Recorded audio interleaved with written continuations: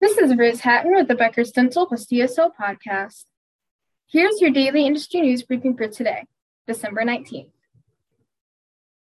3 dental practices recently purchased new property to expand their businesses. 1.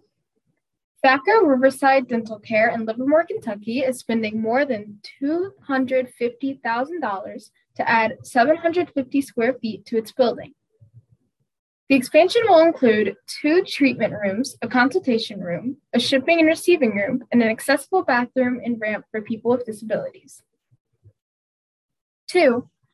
Dr. Matt Penz of Penz Dental Care in Rochester, Minnesota, purchased property for $2.75 million to relocate his practice. The practice will move into a 3,700 square foot space next year to accommodate its expanded staff. 3. Bangor Children's Dentistry in Maine purchased a dental clinic in Rumford, saving the clinic from its closure brought on by staffing shortages.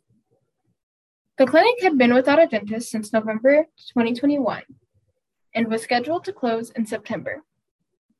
The clinic will open in December and continue its operations as Rumford Children's Dentistry. If you would like the latest dental and healthcare industry news delivered to your inbox every afternoon, subscribe to the Becker's Dental plus DSO Review e-newsletter through our website at www.beckersdental.com.